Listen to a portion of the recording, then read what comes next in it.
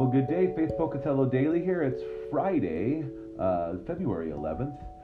Continuing in the Being Challenge of day 25. And this is a difficult one for us to understand, right? That God does not change, but yet He changes. And so when we look at this idea of like Moses interceding. Let's talk about that.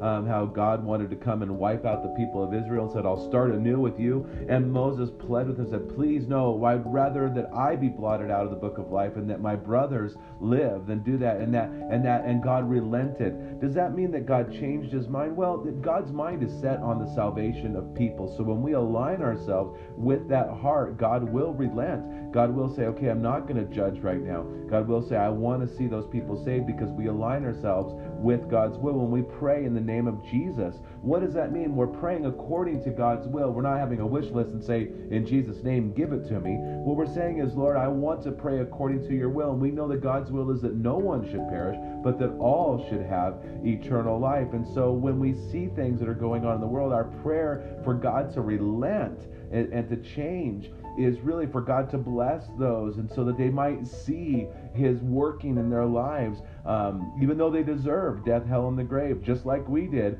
God relented, and because of the intercession of Jesus Christ, has saved us. And so that's a prayer. And so I don't know necessarily if we're like changing the will of God, but we are holding back judgment maybe on others because we're interceding for them. It's definitely the will of God, and it definitely is like Christ to intercede for others. So there might be some loved ones that you have that are rejecting God.